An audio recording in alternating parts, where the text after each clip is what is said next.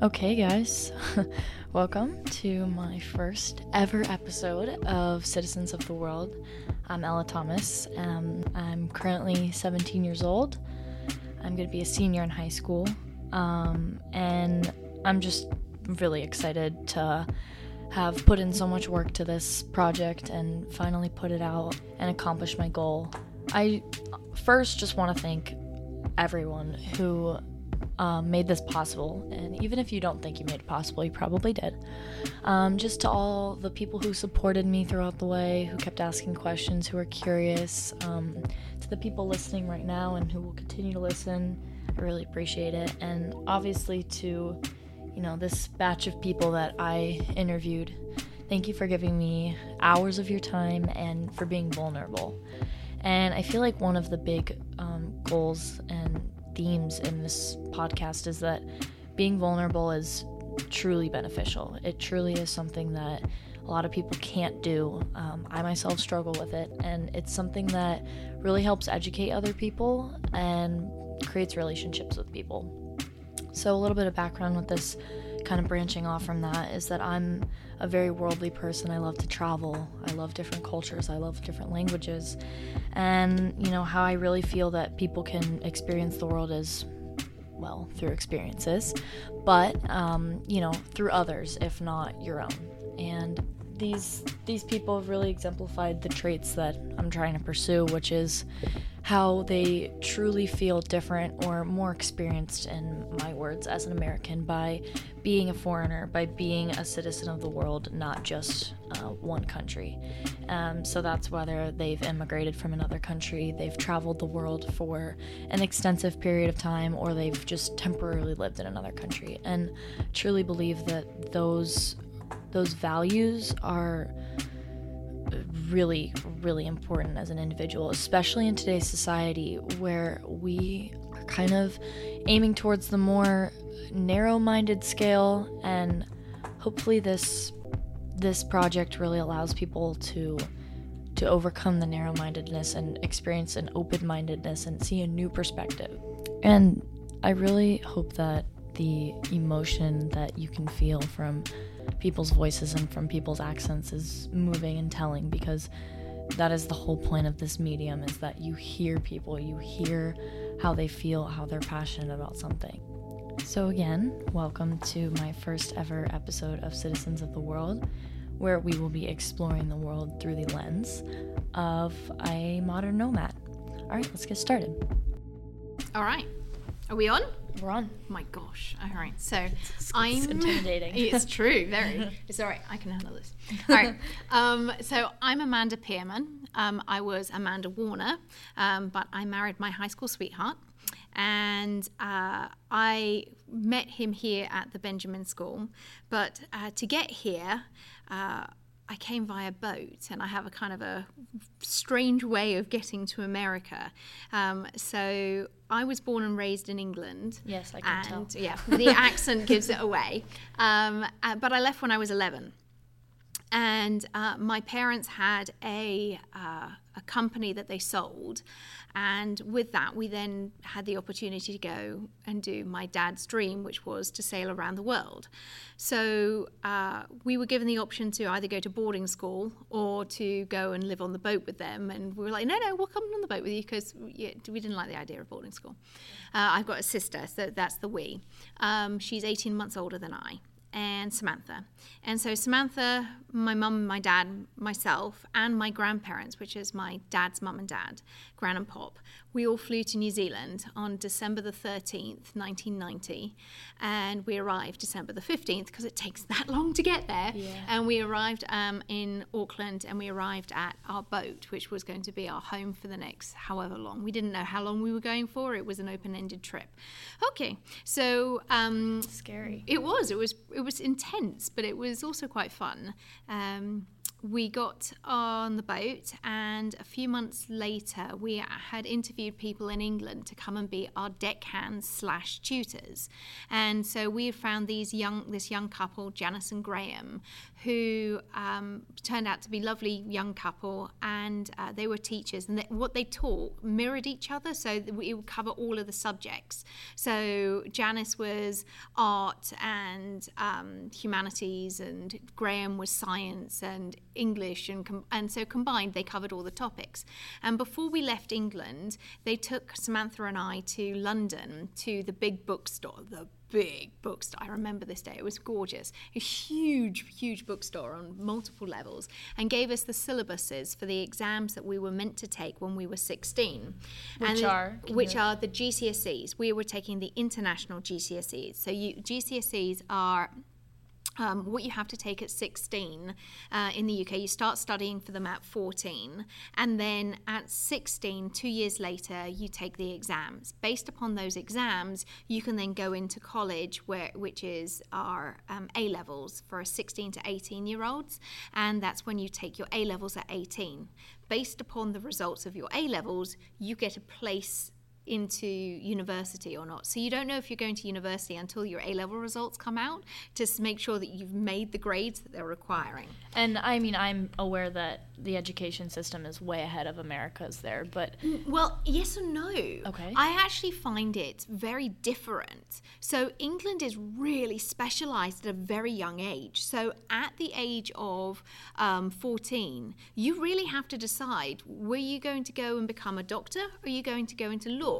Are you interested in languages? Or are you interested in math? Because if you don't take math as a GCSE, or if you don't take all the sciences as GCSEs, you're not going to be able to take your A-levels as biology, chemistry, and math to go into medicine. Or if you don't take at 14 geography, politics, political science, English, you're not going to be a lawyer, because that's the route that you kind of have to pay for yourself. That's so early. You really have to be early, and then you're really specialised. So for the 14-year-olds, you have to take 7 subjects. And that's where you get your exams in. And then for A-levels, now I think it's 4 is normal, but typically it used to be 3 subjects. So you would take whichever 3 subjects you wanted. Sometimes you can have a 4th if you're really a brainiac. But it really means that you have to specialise early, and that's why I like the American system. Is you can have breadth, and you can open up your ideas and opportunities, and you can try all sorts of things. It gives and you your brain's more a little more developed before you make a decision. Yeah, like exactly. That. Yeah, I agree. So Janice and Graham took us to London with a syllabus and said, okay, we've got to find books that match this, so that we can then teach you from these books to cover the syllabus. And so we got to New Zealand, we had our books, we had the syllabus, and we all set sail. And there was 12 of us on board at the time, because we had another family of 4 who had 2 small children, a 4-year-old and a 6-year-old. I was 11, Samantha was 13. My grandparents and my parents, and Janice and Graham, and then Chris and Mary. So there was 12 of us on board this boat, and within a couple of months, Janice developed a kidney problem and determined that she needed to leave. So we had tutors on board for just a couple of months, and then they needed to leave. So Samantha and I were like, what do we do? Right. So Mum and Dad said, well, it's on you. Here's the syllabus. Here are the books. Figure out what you need to learn and teach yourself. And so we did lessons from 6 in the morning till 10 in the morning every day. And then once we did our academic work, and we could choose what we wanted to teach ourselves. Funny story. I had taught myself French, and then I started teaching myself biology, and I was teaching myself about how proteins denature, but I hadn't read it as that because I was still in French mode. So when I went back to boarding school for my 9th grade year, equivalent of, the biology teacher there said, does anybody know what it means when a protein changes shape because of temperature? And I raised my hand so excited. I was the only one. She was like, yes. I was like, it's de nature. She just fell off her stool laughing. Because it was the French pronunciation. Oh, that's really funny. So that was my silliness. That's what happens when you teach yourself. You don't have the out loud. Yeah. I didn't think about that. And I didn't have the feedback. And so I was on from my French voice to my biology voice, and it transferred over. So it's de nature. No, it's de nature. That's really funny. Question: were your parents very keen on academic success, or was it kind of a secondhand to experiences, or what was their viewpoint on school? I mean, I know that my parents have talked about, traveling and doing education, but some parents, that's kind of unrealistic. So what were your parents like that allowed them to give you that freedom? So my mum originally was a school teacher. My mum was a biology school teacher, and until she had my sister. And so she and my dad had a very strong view on academics. And so they were the ones that said 4 hours every day. You can do it any time of the day, but if you do it between 6 a.m. and 10 a.m., the rest of the day is yours. So they were the ones that said, this is it. And they were always helpful and supportive. So if we had struggles, I remember a day when I struggled on teaching myself matrices in math. Why I remember this day, I don't know. But I remember going down into the state quarters where my parents were, into the back of the boat, and said, Dad, can you help me? This is the math book. This is it. I don't get it. And he hadn't done this since he was 11. So he sat there and he dutifully read the book, and then he started to explain it to me, and the light bulb went on. I was like, okay, I got it, thanks. And so he was willing to help, and so was my mum.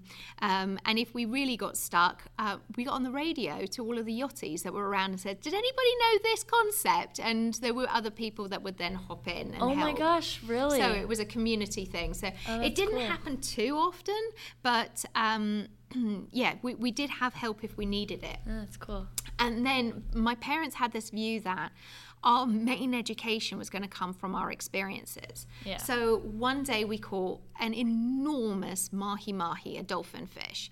Our idea of fishing was to throw 1,000-pound trawling lines out the back and just tow them, and if something hit on it, great. And this one day we caught this enormous mahi-mahi. So it was an art project. First we drew it, and then my mum's an incredible artist, so she took over the lesson and she taught us how to draw.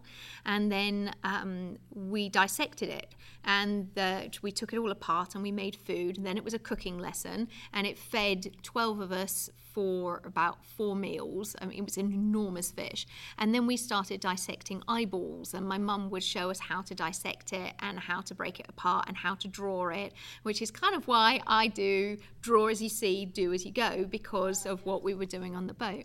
And so she explained about all of things with the swim bladders, and we just took this fish apart. And then once we had it completely dissected, we drew it again. And so we had all of these processes. This one fish provided multiple lessons and multiple foods as well, and experiences. And then it's a good learning. Yeah, it's really, absolutely. Yeah, so we learned experience all the time. Even though we didn't realize we were learning, we were learning. Yeah.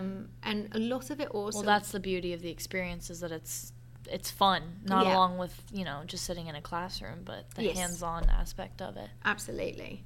And a lot of it was learnt through responsibility and freedom, which is kind of weird to say, but we were given the responsibility of everybody on the boat twice a day. My sister and I were given watches, even at the age of 12. So I had turned 12 by then. By the time we left, we were responsible for 2 hours a day, twice a day. So I was 6 to 8, morning and night, where I was responsible. I was the captain of the ship. And I was responsible for making sure the engines didn't overheat. I was responsible to make sure that we didn't see any other boats and crash into them. And it was my responsibility. And It was really an important thing. Everybody else could go off, but I was the one on watch.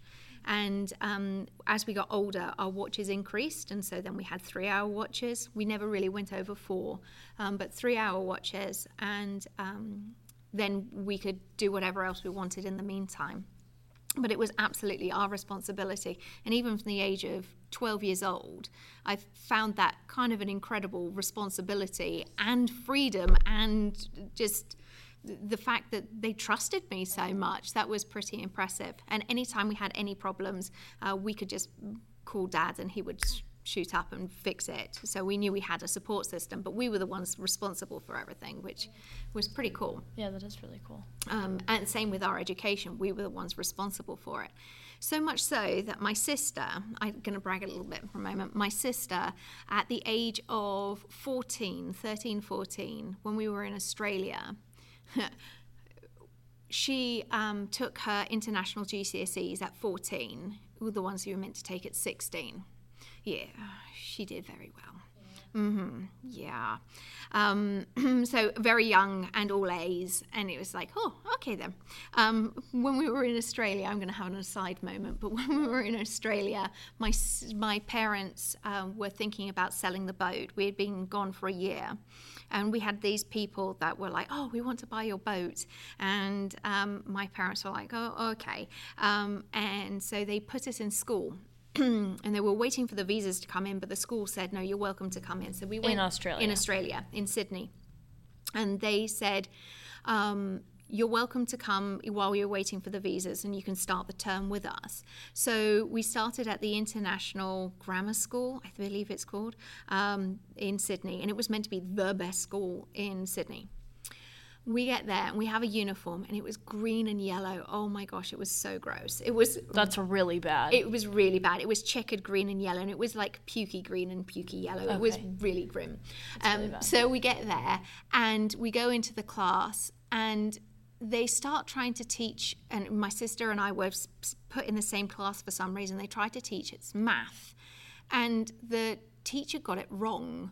And my sister's like, that's not how you do it. And she got up, she erased the board and retaught it. So in the end, she started teaching the lessons because the teacher couldn't get it right. And so it was like, wait, Samantha, what's wrong with this? And so she'd come up and she'd fix it. And then we're like, why are we here at this school? And my sister was getting more and more annoyed because she was having to teach the class and then go home in the afternoon and study for her exams and do her work. So she was just working constantly, but she's like that, so she's good. But Australia was really an interesting school. We were there for 6 weeks minus 2 days. And in that, and specifically, that it was that long. And I know that because it was awful.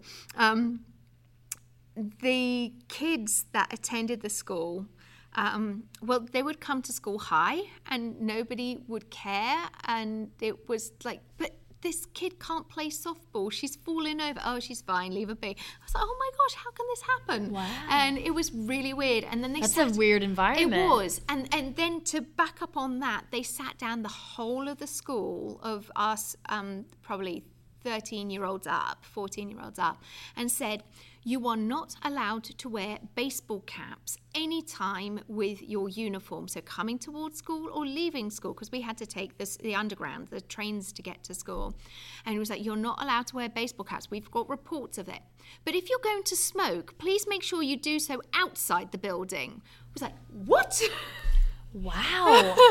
Oh my gosh. It was the weirdest thing in the same meeting. And I was like, what is on with this place? So, no. Wow. And was that, I mean, not getting into that, but is that just kind of normal there? Is it a very lax area? But I mean, I have family in Sydney, but I've never been. No, it seems... I don't know if it was just that school or just that, but it was meant to be the school.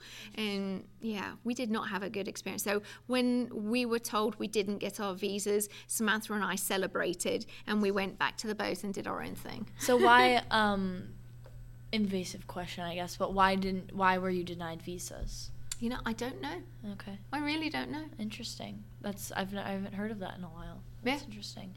Maybe it's just population an issue or something like that. I don't know. I don't even know. I think it was to do with at the time we had people that were meant to buy the boat, and it was all through this one person who turned out to be psychologically unstable, and it had imagined these people that were buying the boat, and there was a whole problem with that. Interesting. Yeah. So I think there was something you have a little with that. interesting Australia experience. Oh, we had a very interesting Australia experience. Yeah, that is interesting. So you said you got sent back to London, though, to boarding school for ninth grade. So this was still, in Australia, we had to hunker down from the hurricanes because there's hurricane season down there. So we try not to be out in it, except for our first ever trip.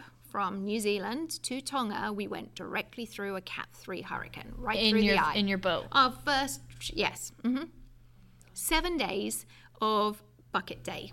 Oh my gosh. We went straight through the eye. And it was kind of cool because when we hit the eye, it got such beautiful blue sky. Isn't that weird? So calm. We all went outside, and then we saw this wall coming towards us, and was like back inside, boom. And then the waves were huge. It was crazy. You scared for your life, or were you just kind of? No, I was just seasick. I get seasick anyway, so I was seasick for 3.5 years. So yay! Oh wow! Ugh, I can't imagine that. Wow. So, what was the reason of going through a hurricane? Were you just we didn't not aware? know. Yeah. Well, at the time, back in 1991, we left. We didn't really have the satellites that we have now, and so we thought we had all the weather reports had said no, it was all fine, and then we got out there, and no, within 2 days we got clobbered by it. And what's bucket day mean? Scooping vomiting. Vomiting You're not in a bucket. Scooping the water out. No. It's all you had. We didn't eat for days because nobody could actually go down in the cabin to make food. Oh, I know what that feels like, yeah. But the day, my mum went down and grabbed a handful of bread and some water, and it was the most delicious meal I'd ever had. Yes. And to this day, still remember it as being the most delicious thing I've ever eaten. Everyone has one of those, and that's yours. That's so interesting. So after Australia, we left and we went backwards. And unfortunately, that meant that we were going against the tides, and it meant that we were going against the wind. And our boat was 102 foot. So it was a big sailboat, and the waves were crashing over the top of the mast. Like, this is a 160-foot mast. And we had 2 engines on, which would normally take us about 15 knots forward. We were doing 2 knots backwards. It was really bad weather, but eventually we got to Vanuatu, and it was wonderful to be there. Where's that? Vanuatu. So if Australia is like a hand, you from your thumb you go top right a little bit. Okay. And Vanuatu was really kind of interesting because that's where we actually met cannibals. Real life cannibals, and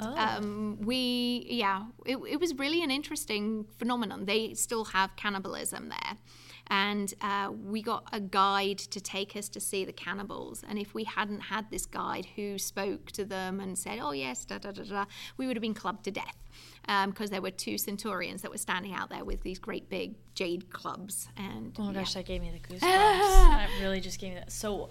What, who's like, let's go see the cannibals? Well, it was all part of the day trip. It was great. This was on I believe this was still on the island. So my mum, my dad and I flew from the main island of Vanuatu. We took a little plane, and literally it was a little plane that... The man that was sitting behind us had a machete in his hand. The people behind that had the chickens that were running up and down the aisle of this plane. And you get weighed yourself and your bags as you are to get on the plane to make sure it was enough weight. And you all have to look down at the runway to see if they had left your bags on the runway, because you don't know if they're going to make it or not. So we go on this plane, and it's a one single propeller plane, and it stinks to high heaven. I'm sure it's all turbulence. Oh, it's awful, yeah. Oh. Mm-hmm. And we land, and the runway is a field, and it's got a hill built in to make you slow down, and the airport was a hut, and it was an open hut, not even had walls, and they spoke in Pidgin English. Yes. So things like a piano was black keys, white keys, you hit 'em, me sing. That was the piano. Glass, keep your face dry is a snorkel and a mask. Yes. And yeah. It's interesting that Pidgin is so spread out across the world like that. Yes. It's in Jamaica, Nigeria, and now in Australia. It's Really? interesting. Mm-hmm. They speak Pidgin in a lot of places in the Caribbean. Nigeria, it's really prominent. Wow. Especially in like that part of Africa. But I wonder how it spreads that far across. Yeah. It's really interesting. There was a sign up that said, basically translated to, don't go on this runway, on this grass path, because you'll be hit by a plane and it's your fault. You'll be the speed bump. So we were met by a guide, and he took us drove us to the most accessible and live volcano in the world. And then we walked up the rest of the side of the volcano, and we stood at the top of the crater, and we looked down into the volcano as it's erupting, and you can see it bubbling away, and the gases were just horrendous. So I had a chemistry lesson at the top and talking about all of the gases and what it does to your lungs. And so like you can see how you can get lessons all along. And then the guide took us to the village where we met the cannibals, and they allowed us to go in and sit with them and talk to them. And what amazed me was they were all naked. A couple of them had loincloths on, but what amazed me was the children, their legs were really bowed, and they had really big descended bellies. But they were the happiest kids that you'd see. They're just so happy, but they weren't getting the nutritional values that they needed. And so you could see these vitamin deficiencies that were there. It was amazing. So we had a medical lesson in the village, so we had a discussion about it afterwards. And we had lots of things like that, where we were in a tiny island in Tonga on one of our first stops, and they hadn't actually seen white people. There are some kids that had never seen white people before, and we were all really pasty pale white British people, so we were like, hello, we're white. And they kept coming up to us and stroking us because they couldn't understand why we looked very different from them. I can't imagine that. And I cannot imagine. It was really kind of crazy. That is crazy. They were the ones with three-legged pigs so that the pigs wouldn't run away. They would cut one leg off as piglets. But there was a woman on the island who suffered from water retention in her ankles, just like my grandfather did, and my grandfather had left by this time. So Mum did a bit of a medical evaluation and then gave some of the medicine to her, and they were so appreciative. They kept giving us all of their fruits and yams and baskets and things, and it was really sweet. But we had these group of people that came over to the boat. We invited them on the boat, and they'd never seen themselves, so they hadn't seen pictures. You know, I always wonder that. Like, imagine, no mirrors or glass. You don't know what I've always imagined that. So that's very interesting. So when they saw pictures of themselves, and we actually took little videos and we played it back to them, they couldn't understand it. It just blew their mind. And we had so primitive. Yeah, it was so primitive. Wow. It was amazing. Yeah. And we had a video of Queen live in concert, Freddie Mercury singing, and we put it on, and they were looking, and they couldn't, and they kept tapping the they couldn't get their head around it.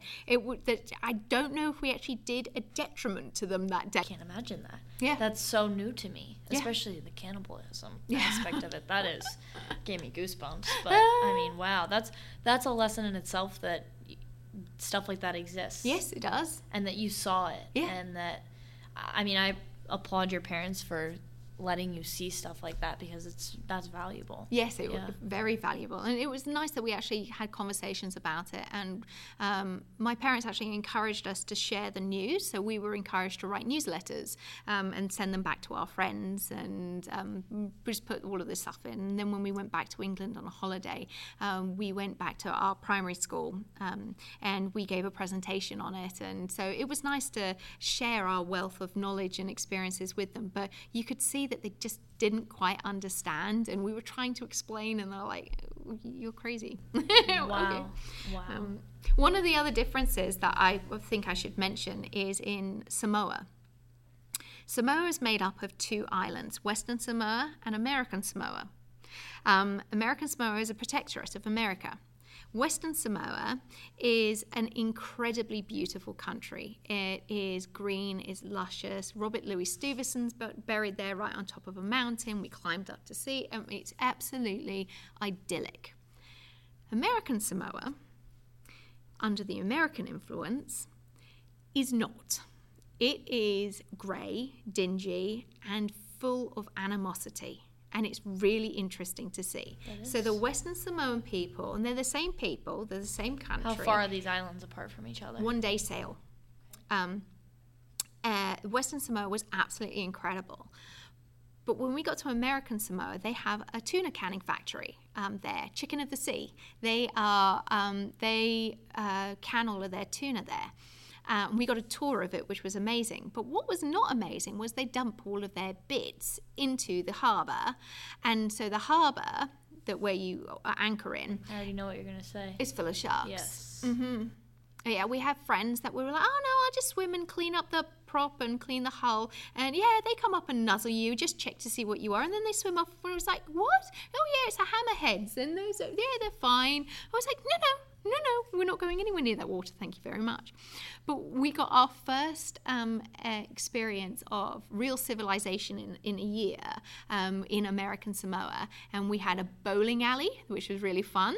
And it was dented wood, and you had to miss the dents. It was great. It might be why my bowling is so appalling. But you didn't go out after dark because the youth kept getting all of the American television, and so they saw what it was like to be in America, and they couldn't gain access to it, and so they got really frustrated and angry, and they wanted but they couldn't have it, and it became incredibly materialistic. And as a result, the culture shifted, and it was no longer anything like Western Samoa. It was completely and utterly destroyed by materialism. Wow. It was incredible to see. Wow, and that's really what, the changing of that's a complete contrast. Yeah, absolutely. Which is interesting. So Western Samoa is more primitive? Yes. Kind of like what you were explaining with the Tonga. Yes. Is it Tonga? Mm-hmm. Yeah. So that's very interesting. Yeah, and you went to both. We went to both islands, and we spent time at both. And people in American Samoa were really grumpy and really frustrated because they could see all of the life for America because they had American television. So it's a territory? What is it? I think it's called a protectorate. Okay. Interesting. Yes. Interesting. Yeah, I mean, I can't imagine you're labeled American, yes, but you're really not. Exactly. Yeah, that's very and then they had twisted. the clash of cultures. So they had their history of being Samoan, but then they had this push of, no, you're American, but not quite, and like, how do they fit in? And so the fact that they didn't know how to fit in was really quite psychologically detrimental for them and culturally devastating, and it was really hard for them to see, and it was hard for us to witness, particularly coming from countries where they have so little and they're so happy. And it was pretty impressive. Another great thing to see, the contrast between life with modern technology and life without. Exactly. Interesting how it's actually shifted in a negative way in American Samoa. Oh, absolutely. Yeah, that's absolutely. very interesting. So that's really hung with me for a long time, that you don't have to have material things to be happy. And in fact, sometimes without having the material things, you're happier. Like when you give a kid a Christmas present and inside the box is this most amazing toy. Do you know what they play with? The cardboard box. And then you're like, oh, I should have just got you a cardboard box. Yes, absolutely. Interesting. So when I was 4 years old, I'd come over to America to go to Disney World, Disneyland, and we went to Dallas because my parents really liked the old 80s show Dallas. And so we went to Dallas. Pick it.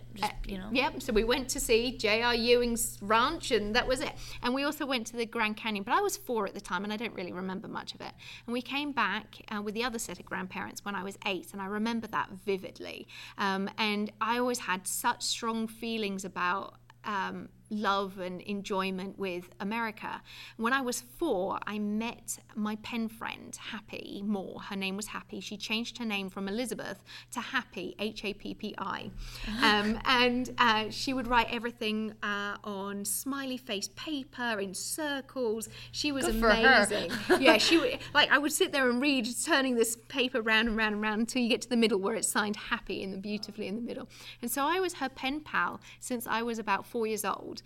She contacted me and we were writing back and forth. So I thought America was this land of love and this land of just amazingness. And then when we got to American Samoa, I was like, wow, okay. And then the Vanuatu with the dumping and the wastefulness, I was like, ooh. And I started to get this tainted idea of what America was about. It had kind of like burst my bubble of what America was. I was still holding to the fact that this was the land of love. My pen friend was here, But then I just felt like there was a lot of waste. And there was a lot of affluence that was wasted. In Vanuatu, we went diving. And scuba diving? Scuba diving. Okay. And it's called $1 Million Point. It's probably worth a lot more than $1 Million Point. This is a really interesting connection to America. So in the war, America had lots of their big boats filled with tanks and whatever else to help fight the war.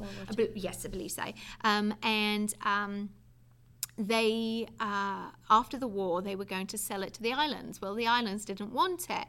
Well, they didn't want to ship it back. And the islands were like, well, you could leave it here if you wanted. Well, they didn't want to just leave it for them. So they dumped it in the sea.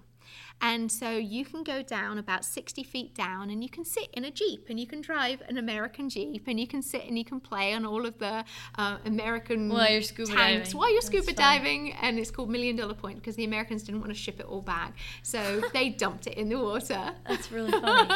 And so you're like driving cars and while diving? Yeah. So everything was big and bold and grand, and it was. I had my first Thanksgiving, and we celebrated Thanksgiving with some friends, and then we sailed down the coast, and then we sailed through Mexico and through Puerto Vallarta, down through Panama. We went through the Panama Canal, which was an incredible experience. Everyone says I need to do that. The locks and stuff. It's really cool. It is very cool. And then we went back up to Florida, and on the way, I don't know if I've ever told you this, on the way, we spotted a boat. It was a 30-foot little boat that was stuck in the water. It was just this tiny little thing. Its engines had stopped. And we had picked up at the time somebody had spoken Spanish, and he was talking and yelling back and forth at this boat, and it turned out that their engine had died and that they wanted us to tow them to Florida. And we're like, no, we can't do that. We're still a couple, hundreds of miles away. And he was like, well, can you take our children and women and we'll pass them to you and you can take them on your boat and you can take them to shore? And we're like, no. So we passed them a rope and we towed them for a couple of hours while we called the Coast Guard, and the Coast Guard came and picked them up. And later we got into Florida, into Fort Lauderdale, and later on the news we found out that the boat that we rescued had 35 people on board that had escaped Cuba. And so these were Cuban refugees that we had saved from drowning because their boat was sinking, and it was they sunk the boat. And as soon as they got the people off it, they sunk it, and we'd saved 35 people from Cuba. Yeah, that's awesome. But it made me think, like, wow, we're going to America. These people are risking their entire lives to get to this promised land. And so I had such high hopes for America, and I was so excited to get there. And it was beautiful, big and just bold, and it was amazing. And now, mind you, I'm still living on a boat at the end of a dock, but I still found that amazing, and seeing all these big cars, and it was phenomenal. I was so excited by it. And then I got into an argument with my parents, and just because I was being a moody teenager, said, fine, I don't want to live with you anymore. I want to go to boarding school. And that's how I got to boarding school, with one argument. And I was like, So I ended up in boarding school back in England because my sister had left by then. She had already been in England on her own since about 15.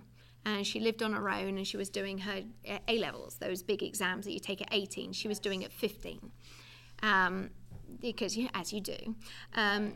And so they put me into a school in Peterborough, which was about an hour on the train from Cambridge, which was where my sister was. I went to boarding school there, and that was it's a different experience in itself. Then my parents were still here with the boat, and they were trying to sell it, because we were told that Florida was the place to sell the boat. And my dad he's a big golfer. In England, we actually lived next to the golf course. And so he would play golf all the time. And so in Florida, he started playing golf, and he started talking to people. And he ended up talking to this one man who was on the board at the Benjamin School. And they said, "Oh, you got a daughter? You should bring them to Benjamin." And that's how I got here, from a game of golf. So I know, incredible, right? I'm not surprised, though. Everyone plays golf. Exactly. You know? So from boarding school, I then got a student visa, and I came over to America. And even when you're under 18, or were you over 18? No, I was 14 at the time. You need a student visa. I had a student visa to come into America to go here. So my parents had to apply for it. They had to provide that there was financials available for me to do this, that I'd have a place to live, so on and so forth. And then the school had to sponsor me, effectively. The school had to sign off. And anytime I had to leave the country, I had to go to Mr. Keel, the Keel campus. Mr. Keel was the headmaster at the time. He would have to sign my paper to allow me to leave the country and to come back again. Wow. So did you feel kind of a lack of freedom there? No, I felt privileged. Okay, I felt really, really lucky to come here. Why did you want to leave England so bad? It was just the beauty of America, or the idea of it? At the time, I don't know. At the time, I was really torn as to whether or not to stay in England or come back to America. It was the first time in my life, really, that I'd been away from my parents for more than a day, for more than an hour, right? I'd lived with them in one boat for 24 hours a day for 3.5 years, and then to all of a sudden be in a different country, a different continent, and not being able to speak to them when I wanted. I found that really difficult. So when I had the opportunity to come back to America, I came, and I came to the school, and I toured. And on the tour, Jean Marie Barrigo was my tour guide. That's a name. And Jean Marie Barrigo, and she's the valedictorian of my class, and her children come to the Benjamin School too, and her son is in my son's year. I mean, it was like, it's all just, there's so many cliques, so it's great. And she took me on a tour, shadow day, and she was taking a test in biology. So she was like, well, why don't you go into the art room? And that was the day I met my husband, on my shadow. And I was watching him paint a silk painting of a Native American image of a scene of their teepees and farmyard and everything, which is now hanging up in my house. I still have it. It's beautiful. And because of my accent, it was, I think, Sid Gowder's birthday, and everyone was like, say happy birthday. So I'm like, happy birthday. And I was this shy little girl from England, and I was like, oh my gosh. And it was an interesting day, I remember. Because they wanted to hear your accent. Because they wanted to hear me say happy birthday, and they kept trying to get me to say different things, and it was fun. And then I came to the school, and I didn't see Jason again until we were in band together, but we didn't really talk. He played drums and I played flute, until one day we were waiting for band. He came over and asked me to give him some help with his Algebra 2 homework, which he'd already done, but it was his way to get me to talk to him. And then we've been friends, and then he asked me to prom, and that's it. We've been dating ever since, and now we've been married. We'll be 21 years in August. I'm just curious, do you ever sail anywhere besides, like, you did New Zealand and Australia? Mm-hmm. And a little bit of Indonesia or no? So my parents tried to sell the boat and they didn't. And so they're like, well, we'll just go back to New Zealand then. So they went back via Cuba, the Panama Canal, and then they sailed it single-handedly, just the two of them. They sailed it around the world the other way, through the doldrums, through all of that. And then I met them in French Polynesia. And so we did a few more islands, Nui, French Polynesia. We went back to Tonga, which was really interesting because 5 years later, it had changed so much. Interesting. And for the worse. Okay. Because culture shift, they now saw what other countries had and they wanted it. And as a result, it changed their dynamic and they weren't as happy, they weren't as friendly, and they had too much of an influence from the big westernized countries like Australia and New Zealand that were trying to help, but in trying to help, it made it worse. But we did it was interesting. Both times that we were at Tonga, I don't know why it happened, but we got to feast with the king. And because we were white and because we were on that boat, we got invited to the opening of the Wesleyan Church. This was when I was 12. And we got to go to the opening of this brand new church that they had. And the king was enormous. He was the biggest man, physically height, but he was as wide as he was tall. He was like square. He was enormous. Because in Tonga, they have a different view of body shape. The fatter and bigger you are, the more beautiful you are, because you have the ability to feed yourself and your family. So they all wanted to be humongous, and they were. They were really, really big, big people. Wow. But because he was so big, the people were worried about his health. So he would go for a run every day. Well, the run consisted of, they would open the gates to his palace and he would get out the car with 2 walking sticks and he would shuffle about 5 paces, and then he would sit down in his throne that these 2 bodyguards would carry behind him, and he would sit there for 10 minutes. Then he would get up and he would do another 5 and then sit down again. And by this time, they had shut the roads down because they didn't want anybody on the roads with the king being around, and so you couldn't move on this main highway road for about 2 hours while the king had his morning run. It's really funny. So then afterwards we went and feasted with them, and it was amazing. And the Tongans, they put on a spread and a half. Anything that they could provide, they provided, and it was such a community that if you had a watermelon and they didn't have, you would share it. It would be whatever's mine is everybody's, and it was such a communal feeling. And it was an honor for the villagers to have us come and sit with them, which I found really interesting and very I found that really peculiar. I've done nothing. Why am I being honored just because I'm what you look like? Yeah, exactly. Yeah. And because I was the guest, I was like, that's really weird. I didn't like that. It's an eerie feeling. It's definitely very eerie. Really weird. Yeah. And so the second time when we came back, we were feasting with the king again. I don't know why. There was a big celebration. I can't remember. And we were still invited to the feast, but it wasn't the same feeling. It wasn't the same, wow, communal. You're revered guests because you're white. Oh. And it wasn't the same communal feeling of food being shared between everyone and anyone. There was still like humongous amounts of food, but it wasn't quite the same. And I think there was still so much of an influence from Western because there wasn't, I don't know, it was weird. I actually have a similar experience to your Tonga experience.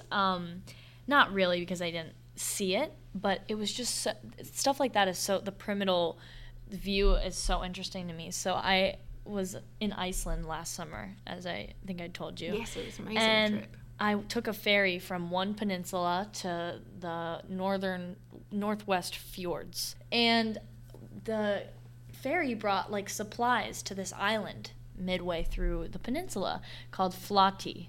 Mm-hmm. And I mean, the island was probably as large as our school campus, like wow. Very small. And, my dad had this friend in the peninsula that we were staying in before that he had met on a previous trip named Christian. And Christian's like, look, like, you're going to take this ferry, but don't get off at Flotty. Like, just don't. And my dad's like, well, why? He goes, well, the people are, like, inbred. Oh! And he's like, I don't know. They come up to you and they touch you and it's weird. And my dad's like, okay, we won't get off. But, I mean, my brother and I are, like, looking out the window, like, trying to see all these people. But it's just interesting because I've never seen someone like that. So I can't imagine someone seeing another skin color from you, you know. And that gave me, again, goosebumps because, like, it just reminds me of, like, such a closed off society, and honestly they're happier like that, which is just so interesting. Yeah, absolutely. I think that, and I mean, same with Flotty, is like they don't need to leave that island, they love it, and that's their way of life, and that's just so interesting. I know. I often find that simple and stay put is wonderful, and yet here I am, the global person that's spread out. That there's pluses and minuses to both, you know, but that's so interesting. So continue. Sorry for it's okay. I'm thinking where I was going. I think we talked about. So my parents went back to New Zealand. Yes. And we didn't really get into Indonesia. We were thinking of going when we were traveling back. And ended up in America. We were thinking of going up through Jordan and up through the Mediterranean. Yeah, like the Middle East area. However, we heard about the pirates, and we did not want to deal with pirates, particularly with young children on board and elderly. My parents actually looked at a boat before they bought ours that the back was reinforced metal for bulletproofing, and that there was a machine gun that came up out of the deck because it was designed for going into Indonesia for the pirates. And I was like, no thank you, I'll handle no pirates for me. Just the imaginary ones that my dad used to find the treasure maps for and then make treasure hunts for us, but you know.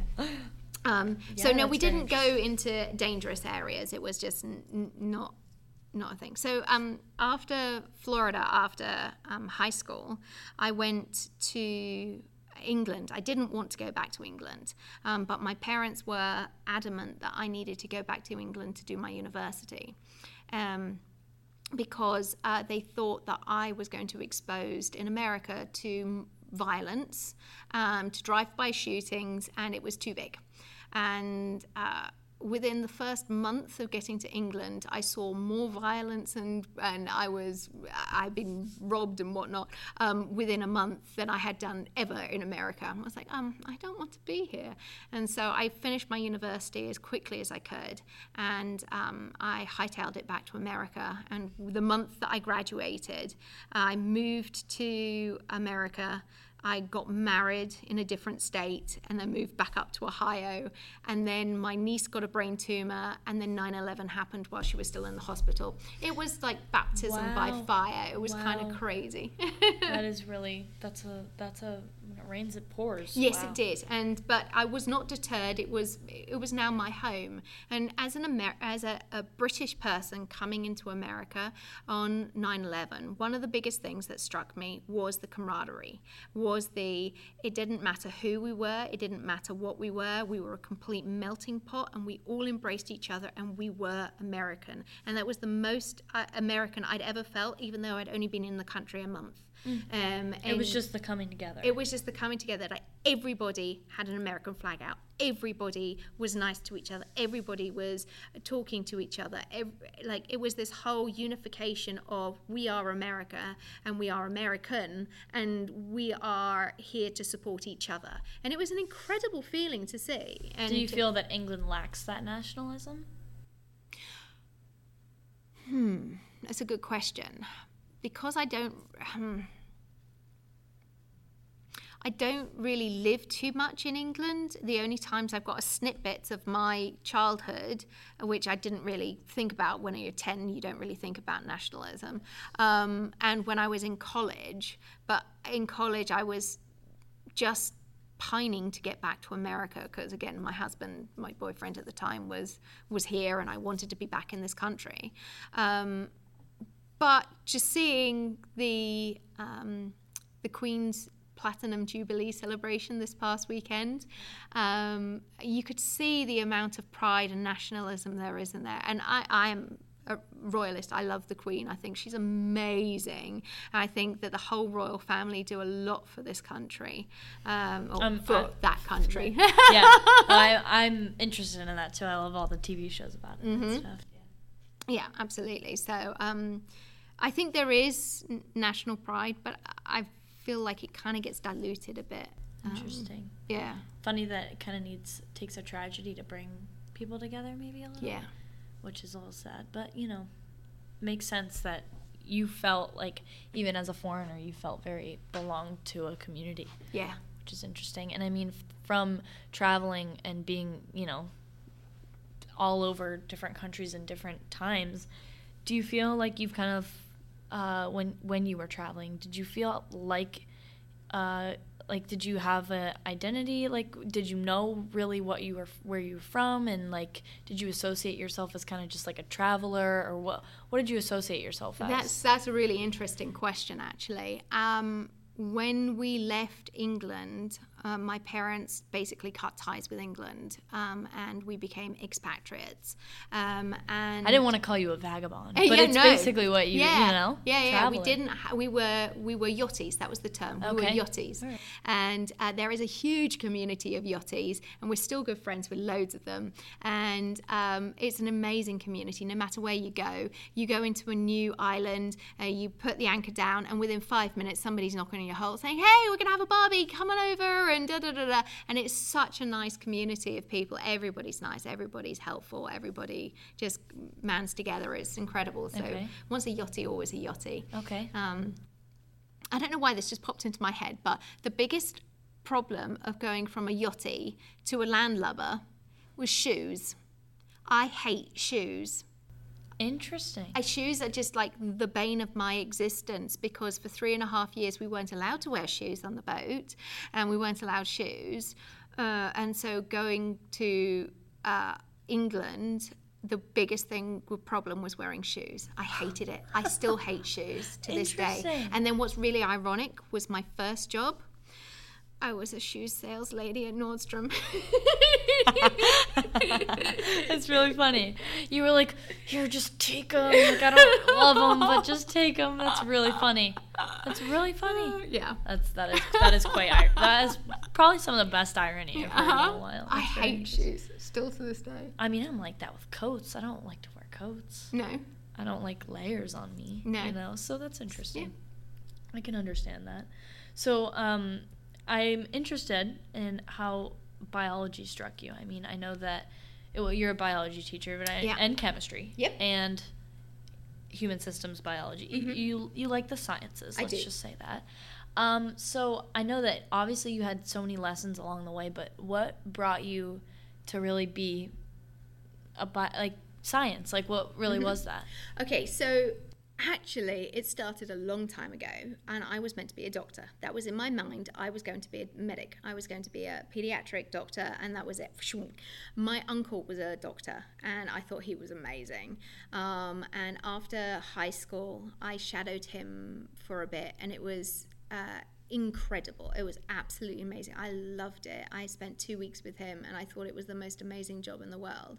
And then I didn't get into college, because I was English citizen, but coming in with only American qualifications. They didn't know how to place me. So they couldn't use my American qualifications against the A-levels, because although I had 8 APs and I had all the SAT2s, and because I had all of the SATs that I was trying to use to say, hey, look, I'm capable, take me. They couldn't place me against the English, and they couldn't put me against the American international students because I wasn't international. So I think that's why I fell through the crack, and I ended up a year in kind of after you don't make it, you go into a pool, and you can then choose from which university has an opening spot. And I ended up in Derby, which was horrendous. I didn't see the sunlight because it's in a valley, and I didn't see the sunlight for 3 months. And I need sunlight. I'm from Florida. I don't like being cold, and no. So it was very depressing, very horrible. So I actually moved to the University of Exeter, and they had a program in biological sciences. I was like, well, that's it. I'll go over there and do biology. I like biology, sure, why not? So that's how I got into biology. And in the meantime, I had spent some time in Ohio, and my sister-in-law had got me into the pediatrician to shadow them for the day. And I shadowed them, and I saw all of these people giving shots. And I thought my phobia of needles was just on myself. It wasn't. Really? And so I was freaking out about these needles. And what's really funny is now I teach how to give shots. I was just going to say. I had such a phobia of needles when I was growing up, and until I was probably in my early 20s. You know what cured me? 2 children and 4 surgeries. You get over it really quickly when you have to have lots of kids. Yeah, I'm sure.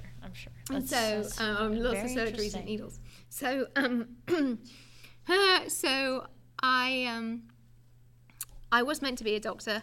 That was where I thought I was meant to be. But I am so glad that fate said otherwise, and that I ended up being a teacher.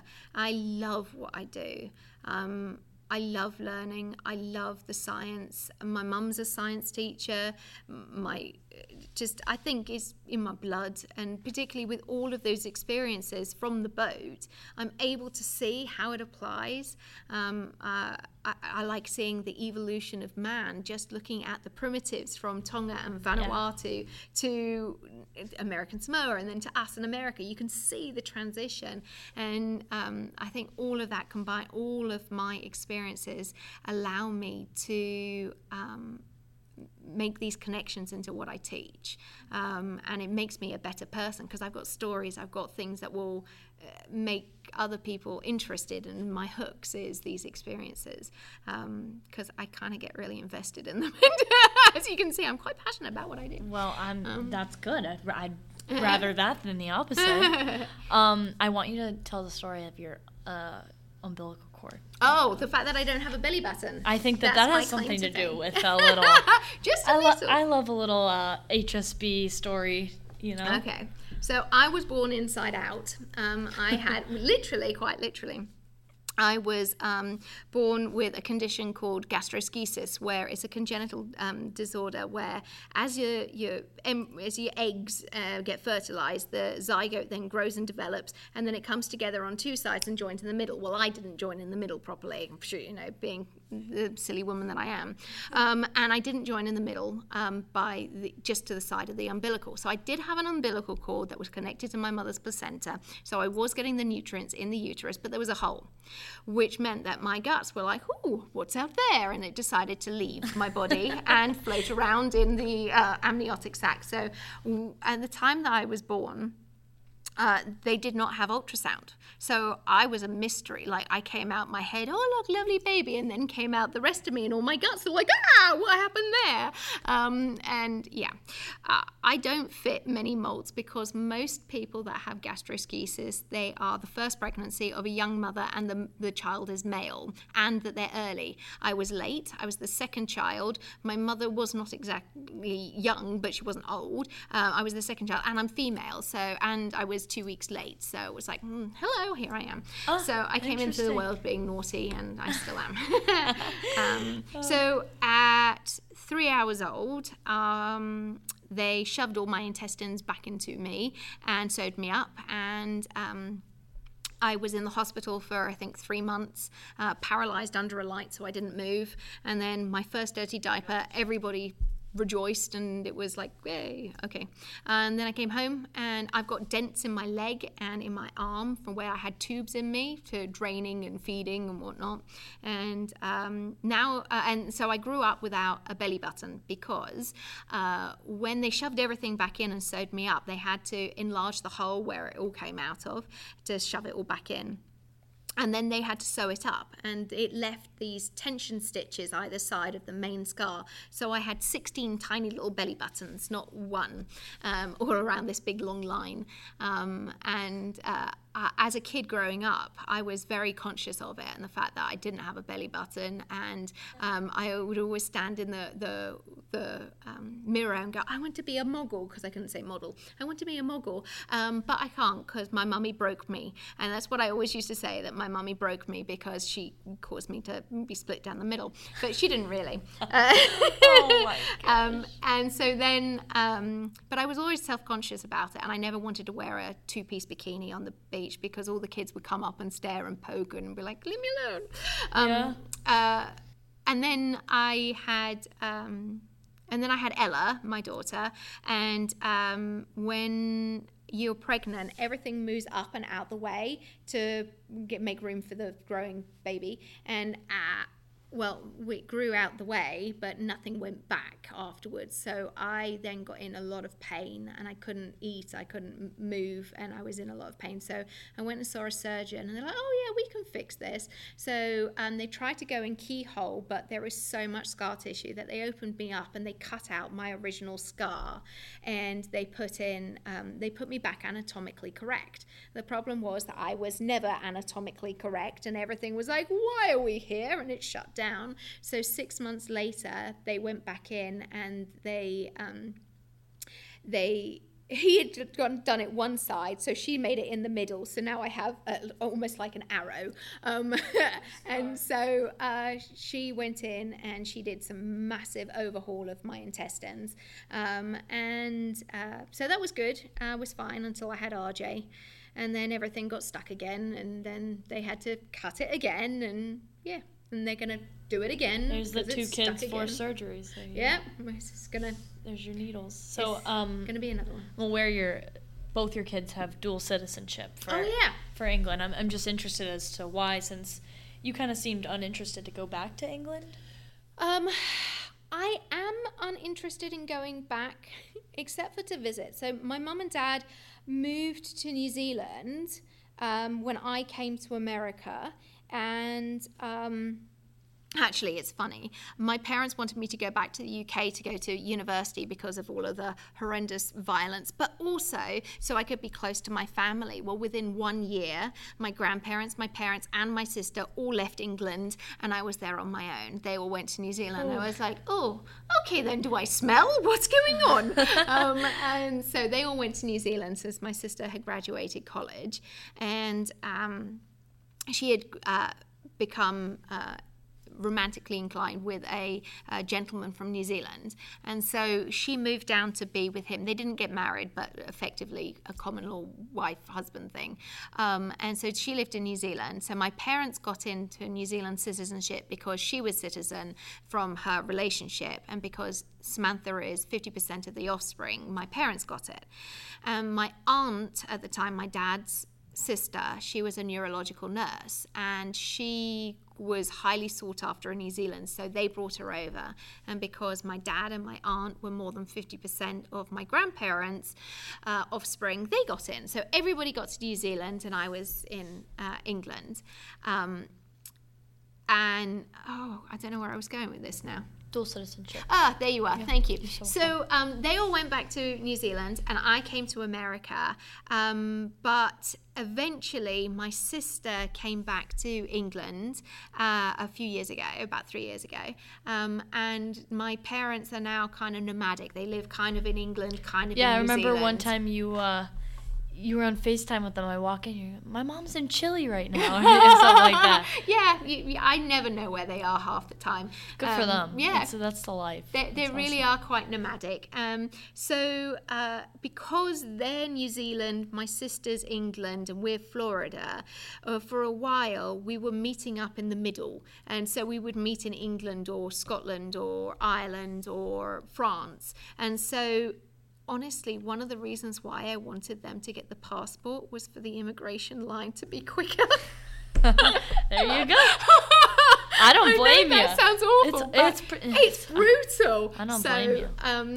so that was one of the reasons. The other reason is because of British citizenship. In the UK, we get free medical, and so it's quite useful. Being my children accident prone as I am, I've passed that on. It would be useful for them to have that. And if they wanted to go to college in the UK, they have that opportunity. Being citizens, it would help them. They couldn't without it. And they're lords and ladies.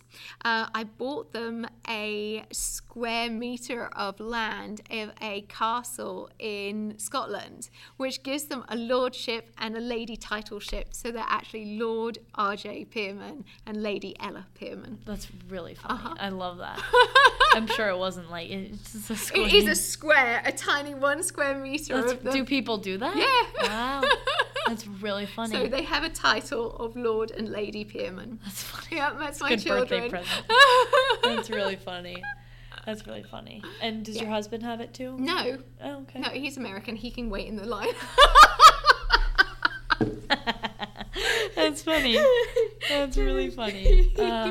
For me, it's I relate to your boat story. I have a camper that my family stays in. It's in Canada right now, and wow, it's taught me to be so minimalistic and so able and apt to live in a tight space. Yes. And I'm sure that you have that same thing where you said, I wasn't away from my parents for more than an hour.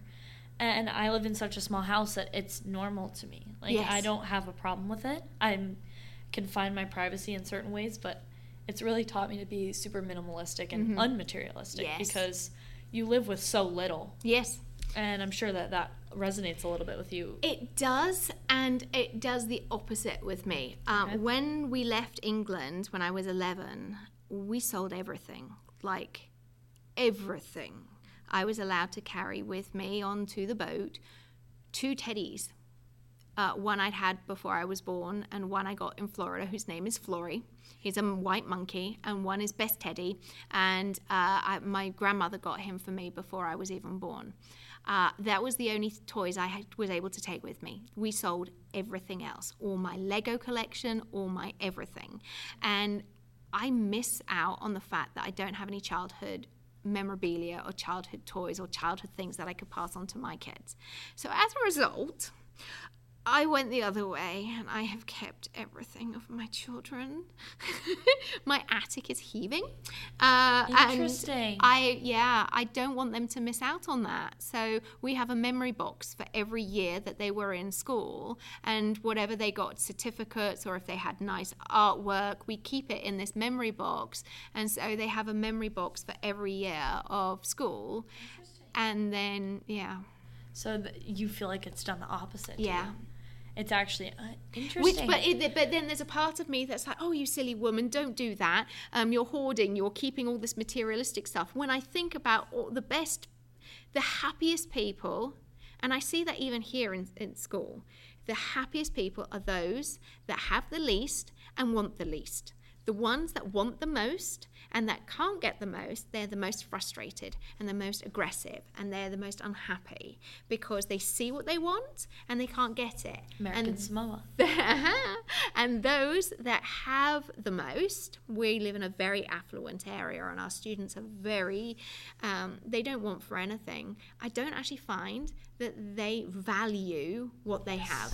And that, it tears me apart when I think that they can get whatever they want whenever they want, and it means nothing. It means nothing. It holds to them. no value. So if they lose $100, I lost $100. If I lost $100, I would cry. Like, if I lost $10, I would be really annoyed. Yeah.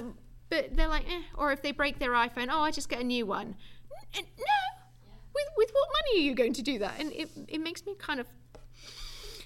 It's actually my favorite word. I'll explain this to you. You'll Please. appreciate this. My favorite word is ineffable.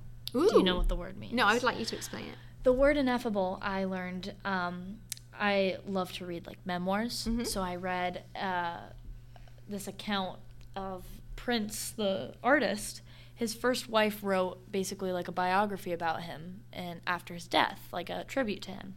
And she used the word ineffable and explained it, in that ineffable means something that really has no words to explain it. Because words such as, beautiful and extraordinary have lost their meaning. Yes. And I feel like that's similar to what you're explaining, in that value has lost its meaning for people that have whatever they can get. And it means so much to me because, again, like I said, I'm very unmaterialistic. So I love that, you know, the idea that there are no words to explain something so great, because we take advantage of the words that we use, such as like extraordinary. Or think about that. And I think that that's interesting, that people who have everything that they have, and, you know, an iPhone means nothing to them. Yeah. It's a simple replacement.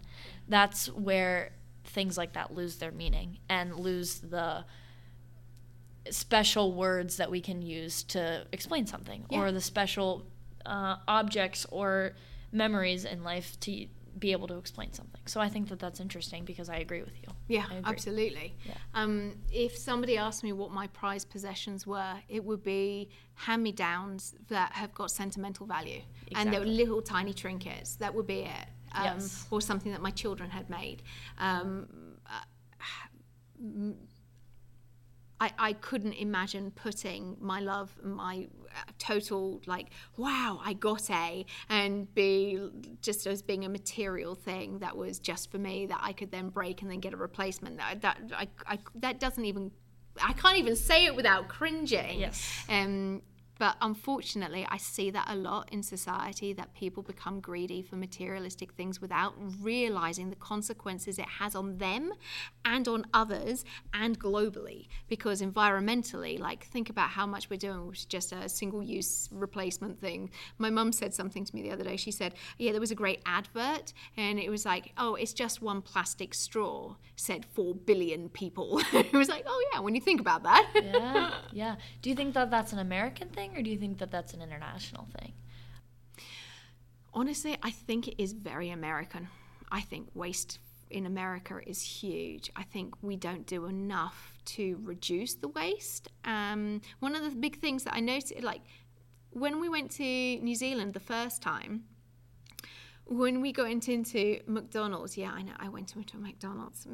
Foreign McDonald's they're actually better. So much better. They had vegetarian options. I've actually heard this from multiple people, and I myself have experienced it. International McDonald's is where it's at. And they actually had, when you return your tray, yes, you return your own tray, you had to sort your trash into recyclables, into biodegradable, and you had to sort it, and everybody did. And there was no straws, and this was 30 odd years ago. Yeah. That's a long time ago. Yeah, 30 years ago. Yeah. But they were well ahead of the game back then. Yeah. I just feel like we're a really wasteful society, and I think, that's interesting that you're able to draw that from other countries you've visited. I agree. I mean, I feel like other countries I've been to have the exact same, when I went to Spain, it was very much like that too. It was very much like, return your stuff, sort your trash, no trash on the floor, no littering. No, exactly. It was very clean. Mm-hmm. I mean, I've seen it in other areas of the world, 100%. And I think it's the people will buy into it. It's not just a dictated thing from powers that be that says, no, you mustn't. People want to keep their city clean. But I don't feel like that's the case necessarily everywhere, and particularly not here in America. People are like, oh, no, somebody else will do it. Well, why won't you do it? Gum is banned in Singapore. Oh, that's a good thing. So there's no gum on the ground. I love it. It's great. Oh, you hate gum. I hate it. You do hate it. Ugh. Of course I brought that up. I knew that. You hate gum. Yep, it's banned in Singapore. It's a wonderful thing. I think I should get there. Yeah, I think you should. You should have gone on your boat. Well, I mean, that's a very interesting inference that a little bit of a greedy society. Yeah, I think so. Wasteful. Do you think it has something to do with the size of our country? Well, that's a good point. I mean, it's just I don't know. Yeah, I don't know either. It was just a thing I thought of. Yeah. Maybe the size of the I feel like there's something that's really special about being able to know the people on the other side of your country. Yeah. And that's why I think England's cool. I mean, there's, islands of it, but I think it's cool that it's very, in its own little area. And same with other countries in Europe, and even New Zealand's pretty smaller, North and South New Zealand. But I feel like there's something really communal and cool of knowing people on the other side of your country. Mm-hmm. And I mean, sure, I know like one person in California, but you know, I'm saying that I think that there's a cool collectiveness of community that, you know, littler countries, you know. So I think that also has something to do with let's keep it clean, or, you know, whatever. Mm-hmm. But that was just a idea that I thought of. But yeah, I agree. I think it's very interesting to draw. But it also varies state to state so much. I think America is actually lots of each of the state, to me, feels like a country, and that totally each of those then combines under one flag. Totally. Like little city states. Yeah. I've said that before, actually. I've said you go to a different state, you got different laws, you can do something in that law, but I think that's but different people, different perspectives, different attitudes, different collection of people. I know this is a melting pot, but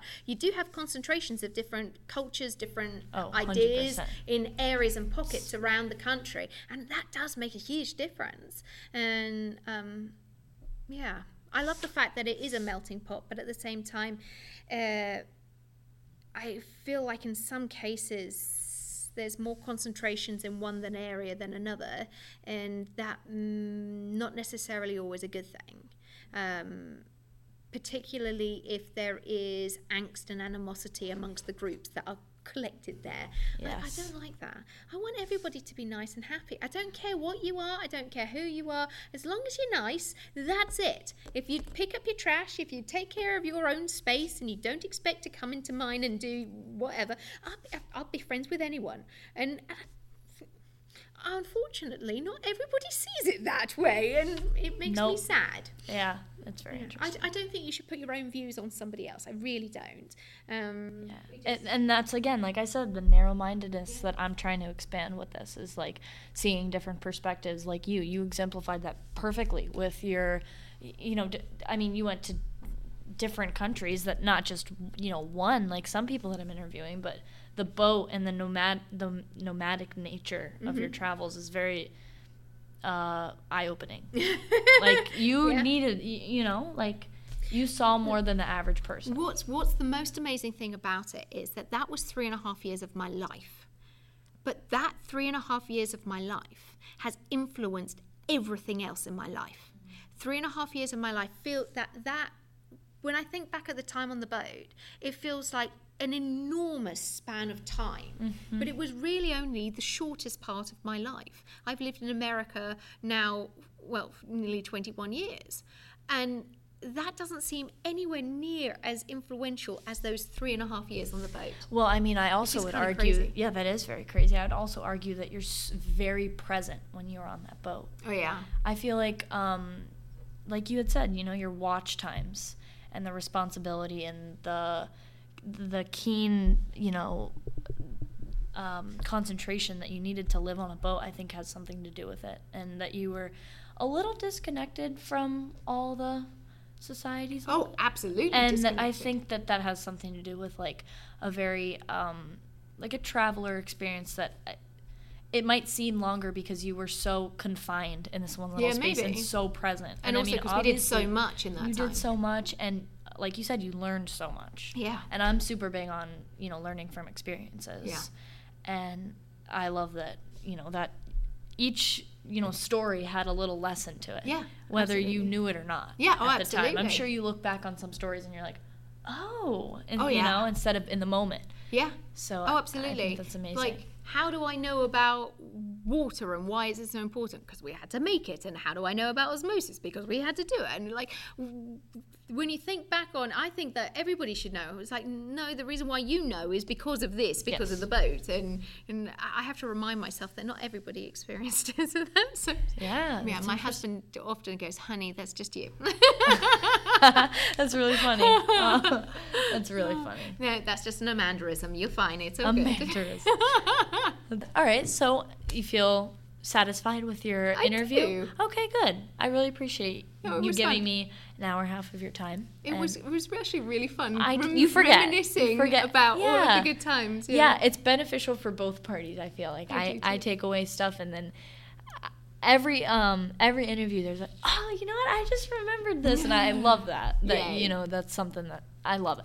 So thank you so much, Ms. Pierman. It's my pleasure. I learned a lot about you, and I hope that you kind of learned a little bit about yourself too, like connecting things. Fun. So thank you. Thank you. I appreciate it.